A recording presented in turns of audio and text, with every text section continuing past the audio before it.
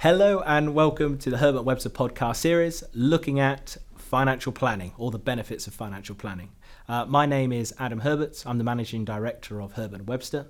We're a chartered firm of financial planners. We're independent as well as directly authorised by the Financial Conduct Authority.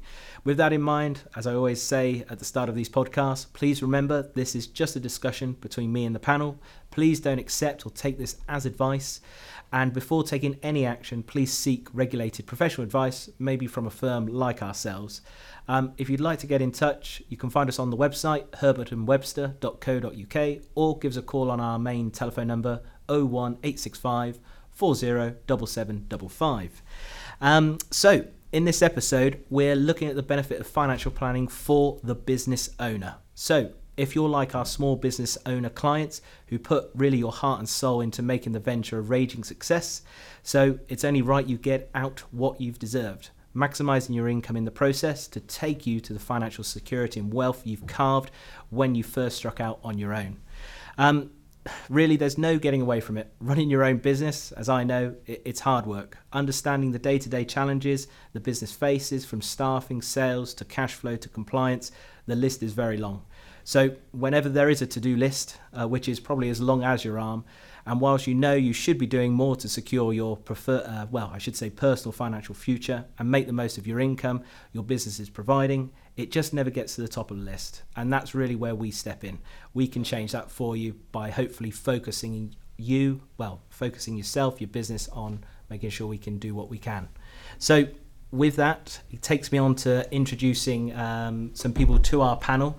To help with this discussion, we've got two more advisors from Herbert & Webster, Rob Gray, Kurt McSweeney. They have been on the podcast before, so you can give yourself a little introduction, give us a little bit of knowledge about yourself, your experience. So please introduce yourself to the listeners, Kurt, and if you could, just tell us a bit of the range of business owners you've advised. Thanks very much, Ad. So, as Adam said, I'm Kurt McSweeney, one of the planners at Herbert & Webster. And for the last 5 years, I've been working at Herbert & Webster, working with personal and business owner clients. And the range of business owner clients is sort of quite varied. I think from the initial startup, where they might have certain needs like a bit of relevant life or setting up a pension, right through to the established and the extinguished, and then right back down to the type of business owner that's looking to exit the business and move on to pastures new, I guess. So the range is varied, and as I said, it's been the last sort of 5 years with Herbert & Webster, if that's enough for you. That's more than enough. Thank you, Kurt. And over to you, Rob. A little bit about yourself. Introduce yourself to the listeners and kind of clients you've looked after, business owners, and the kind of size of the firms themselves. Okay, yeah, cheers. My name is Rob Gray. I'm a financial planner at Herbert & Webster for the last 5.5 years. I've been playing around in the financial services industry for about 20 years now, though, so plenty of opportunities. Plenty of experience as well, Rob. Plenty of experience, opportunities to learn, etc. Yeah. So worked with several banks, insurance companies along the way. Really only worked with business owners since my time at Herbert & Webster. Yeah. But it's a range really, from sole traders, partners, partnerships, and limited companies. The partners could be just two, or it could be a whole large partnership firm that we use. So quite a broad range. Fantastic. No. And what I should have also asked you is, do you enjoy giving advice to business owners? Do you feel it's quite a good benefit to financial planning for business owners in general terms? Obviously, don't go into too much detail as you'll ruin the rest of the podcast. But yourself, Rob, do you find that this is a useful service for business owners? Yeah, definitely. I think with most business owners, they're typically entrepreneurs, and they're really passionate and focused on their own business and making a success of it. But quite often they haven't then got the time to actually spend looking into how to best manage the money that they're generating.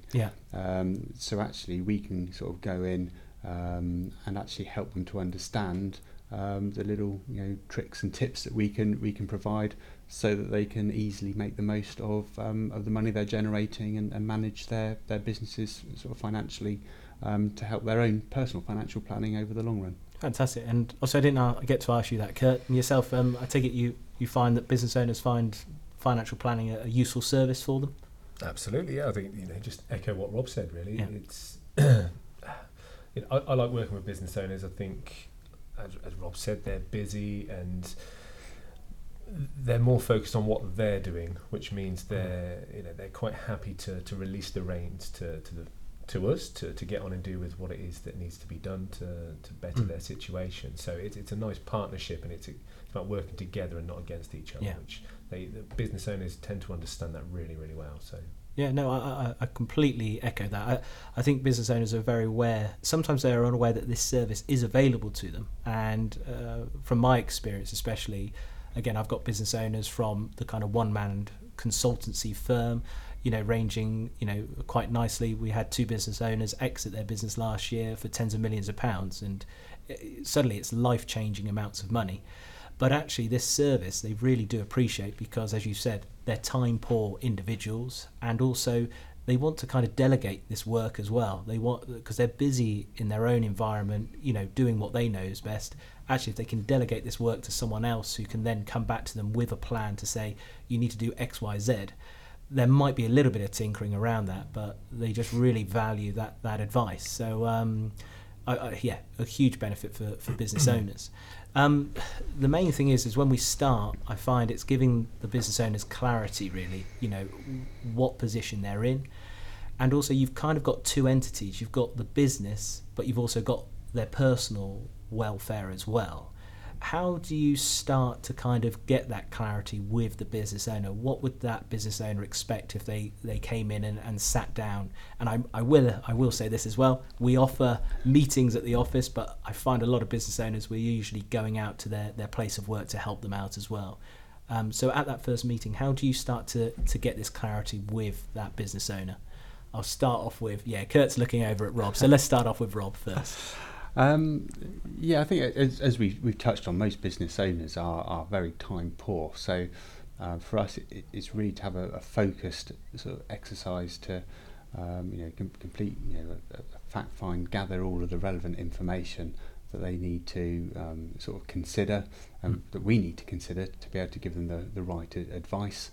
We can provide them with details up front as the kind of information for them to have to hand, so that actually we're not wasting a lot of their time whilst asking them funny questions out of the blue. That means they have to go off and find information.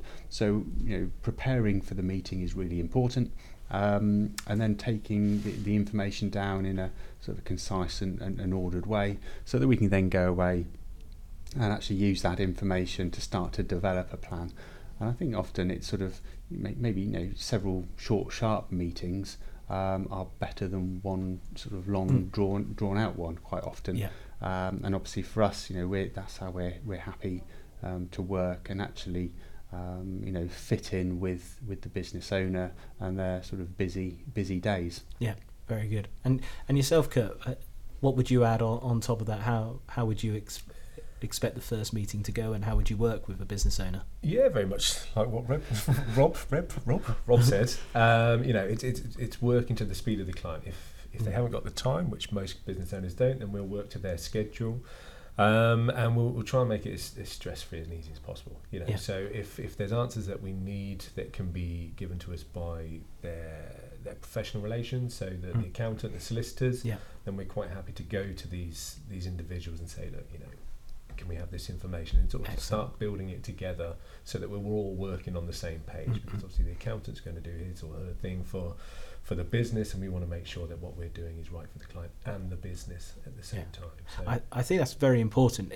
I think a lot of clients, when we explain it, that it's a bit of an obvious one to do, but we realise not everyone does that, and that's us trying to make sure we've got an active relationship with the accountant, with the solicitors, with their third-party professionals, because again, if we can get those answers much quicker for the business owner, again, the business owner appreciates that, because you're already turning up with hopefully a plan half filled, which is a great benefit to them. As you kind of start to build up the objectives for the business owner, what they're aiming to do, I find that really we're looking at what the business is trying to achieve for them as well. I kind of say, is the business looking at a kind of more of a cash cow kind of business where you're looking to draw money down on a regular basis to build your own kind of personal wealth, or is the business aiming more towards a kind of a big bang? You're going for a big sale at the very end. It's useful to get that information from the business owner, because then you can start to build the kind of the plan for the future and how that is all going to kind of be pieced together. Because on the other side, you've then got their personal assets, their family, and it's then trying to work out the two. So I'll come to you first, Kurt. How do you start to look at the kind of the business side and the personal side? How do you start to kind of put that puzzle together? How do we put it together? I think is just through our line of questioning. It comes with experience in the role, and it comes with the I think experience comes down to it mainly, because there's a way to ask a question, there's a way to ask the right question. I think for us, our job is to ask the right questions and to build that picture to see where the business interlaces with personal, and it's then our job to plan for that going forward. So most business owners, as we've said already, will be focusing on the business. They may not have given much consideration as to where they're going or what they're doing. They just know they're doing it. And then through our sort of process, our fact finding, if you like, our understanding, it's then to say, well, actually, why are we doing this? What are we doing it for? And how are we going to achieve this in the long term? So I don't know if that answers the question, it does. But I think that's where we, it's our role as the advisor to sit there and to poke around and to ask the right questions, I think. Excellent. And yourself, Rob, would you add on anything there? How do you start to kind of understand the picture of the business as well as the personal side as well, the family, the other needs as well? Yeah, I think it's to, once you sort of teased out that information from the business owner that Kurt referred to, and really taking into account, the expectations that they currently have to how the future is going to develop, is to take that information and put it into our cash flow planning tool, which we can use to actually bring both the business and the personal sides together into a nice visual tool that allows them to see how it's likely to work together. And obviously that then sets us up for the future to review it and actually see, have their sort of business expectations met or exceeded what they expected, and how does that impact the future. So I think obviously you can't create that tool unless you've sort of had the in-depth conversations that Kurt mentioned. And I think that's where I've had some big kind of eureka moments with business owners. It's sitting down and they kind of start to explain the kind of money they're looking to draw down from the business, or the kind of potential sale they're hoping for the business. It's then taking those figures to say, well, if this is what you're working towards, is this enough? Is this going to achieve what you need it to achieve? Is it going to fund your retirement? And, suddenly the business can start to be reshaped, because there is shortfalls. They do need to earn more money from the business to make it worthwhile. But at least it starts to give people that clarity to know what they need to do and what they need to achieve. So I think that's quite nice. And this moves us on to the next kind of part of kind of the general kind of financial planning we do for business owners. Now, all business owners are going to be individuals. Their circumstances are going to be different. But for instance, pensions, how does that work with business owners? Because we've suddenly got we've got the business and we've got the personal need. How does pension contributions work? Without going into too much detail, because I don't want people to run off with this advice. Again, don't accept it as advice. But Rob, coming to you first, what can business owners do around pension planning, pension contributions? Yeah, well, particularly when we're dealing with directors of their own sort of limited company. What we often find is that they tend to pay themselves £8,000 to £12,000 a year as a PAYE salary, and then they tend to take the majority of their income as dividends, which is usually quite irregular depending on the ebbs and flows of the business. And obviously traditionally, the amount of money that you can pay into a pension is limited by your PAYE income. Yes, very much so. But obviously, when we are dealing with directors, we can sort of let them know that actually, the limited company, their employer, can also make pension contributions for them on their behalf. Yeah.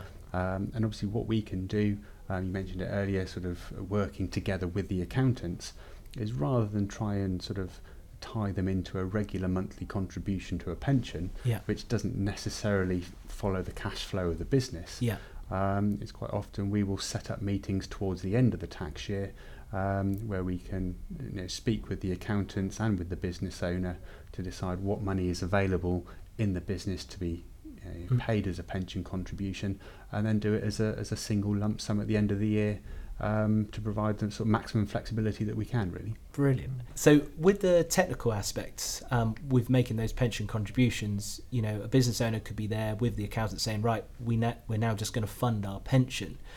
What can you help with the technical side, Kurt, when it comes to making those contributions? Thanks, Ed. I think what you raise there is quite an important point. The accountant can look at the numbers and say the business can afford to make these contributions, and that they will be seen wholly and exclusively for business purposes. It's then our job to see if and what can be contributed to maximise those allowances. So as Rob sort of alluded to there, the annual allowance, the maximum we can pay in each year as an individual, but for unused years that you're a member of a pension, we can carry forward. So actually, for instance, we may be able to pay 120,000 into the pension this year, as an example. So our job is then to look at, can it be done, and what will be the maximum that can be paid in, and then to sit with the accountant and say, look, this is what we're thinking. Do you think this is still within the right figures to put into the pension, for instance? Fantastic. And then obviously once then the money comes across, this kind of goes to our kind of more traditional role as a financial planner. It's then obviously looking up, making sure they're in a good pension with good investments, which is all aligned to what they're expecting as an attitude to risk, a bit of a technical term or tradey term I'm now using. So obviously that's one area, that's the pension planning, and already we've identified that, this is probably why I love dealing with business owners, because you have this extra element. You've got the personal side, but now you've got this business side to also work around. Pensions is one, making pension contributions from the business, making pension contributions personally. We then usually come on to protection as well, or life insurance, and there's certain things you can do as a business owner, and there's things you can do holding life insurance personally. So could you go into a little bit more detail on that side, really? Would love to, Ad. Thanks very much. As you said, if you have life insurance and you pay for it personally, you're paying with it, or you're paying for it with funds that have been taxed and possibly paid national insurance on. If you pay for it through the company, then it's being paid gross, so you're making a tax saving straight away. But there's no additional benefit in kind to you as essentially the beneficiary of that policy. So it's a more tax efficient method to pay for it through the business as a director or as an employer. Employer. So there's a number of tax savings there, but then there's also other policies that can be put in place, as shareholder protection, key person, critical illness, these sorts of things, where actually it's not just covering you, the business owner, but it's also covering those important people within the business, but again, fairly tax efficiently as well. Very good. So obviously, whenever we're looking at putting these kind of policies in place, I'd say advice is definitely worth seeking, because there's always these tax implications, be it on the business or personally as well. So, for instance, Kurt's just mentioned a number of kind of different ways of protecting. We'll pick on the first one, relevant life. Just a kind of a short example of how relevant life works, Rob, for a business owner. Yeah, so you often sit down with the business owner and look at obviously what income he brings into his household, and so if he was to unfortunately die, what would the financial implication be to his family. That allows us then to assess the level of life insurance that he requires to protect his family ultimately. What the relevant life means, Kurt said, rather than the business owner buying his own personal policy and paying for it out of taxed income, actually the business would be the policy owner and pay the premiums. The premiums would be a deductible expense as far as the business is concerned, so reduce the sort of level of corporation tax that you have to pay. And the business owner would be the life assured. Fantastic. The policy would be written in a trust to make sure that it's paid out to the correct beneficiaries at the end of the day. And as Kurt mentioned, the money received is received tax free as well. So it's a tax efficient way of funding the policy and also potentially receiving the benefits if unfortunately they're required. That's very good. And Kurt, is there solutions for business owners if they're concerned about being unable to work, replacing income, things like that? Are there products out there which can kind of understand the business owner isn't your standard employee who is earning, I don't know, 20, 30, 40,000 pounds a year? Actually, as Rob said earlier, their dividends and things like that. Are there products available for business owners like that? Yes, there are. Super. There's a number of policies. The main ones of which are something like an income protection policy, Yeah. Which will, they'll be based on a number of factors, but it won't just be, what's your salary. They'll take into account, like you said, the varying degrees of income and the ebbs and flows that come with the dividends and the smaller salary. So there are policies out there that can effectively protect the income should the business owner be unable to work. So it sounds like for me, a business owner, best thing to do is contact a financial planner and really understand all the implications, but actually what products are available for them. So moving on with this kind of business owner, if they're in a fortunate position where they have got surplus capital, they're maximising their kind of pension contributions, they're quite happy with that, but they've got surplus capital in the business, is there things which we can do for them regarding that? And I'll come over to Rob first on that one. For sure. I mean, if there's money that's not needed for the short-term cash flow and capital expenditure sort of plans in the short term, we can look to advise on investing that money in a similar fashion that we would do with a personal customer. So using an investment portfolio, having assessed the sort of the level of risk required and the likely term of the investment. So that would be what we call a general investment account. There are then other sort of methods of investing the money which could be more tax efficient. So one of the benefits of owning a business is if you sort of sell the business along the line, you can benefit from entrepreneurs relief.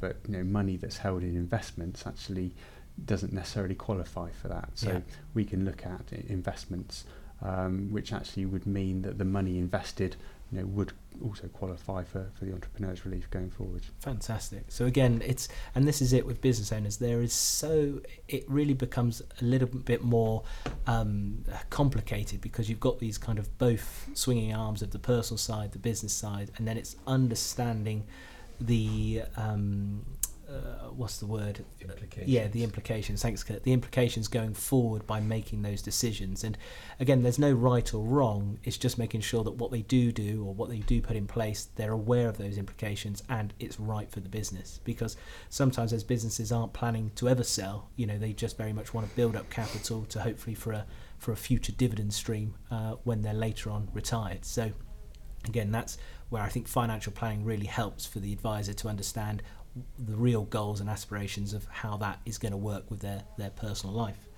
So coming on, you've mentioned about entrepreneurs relief, Rob, and there's also business property relief as well.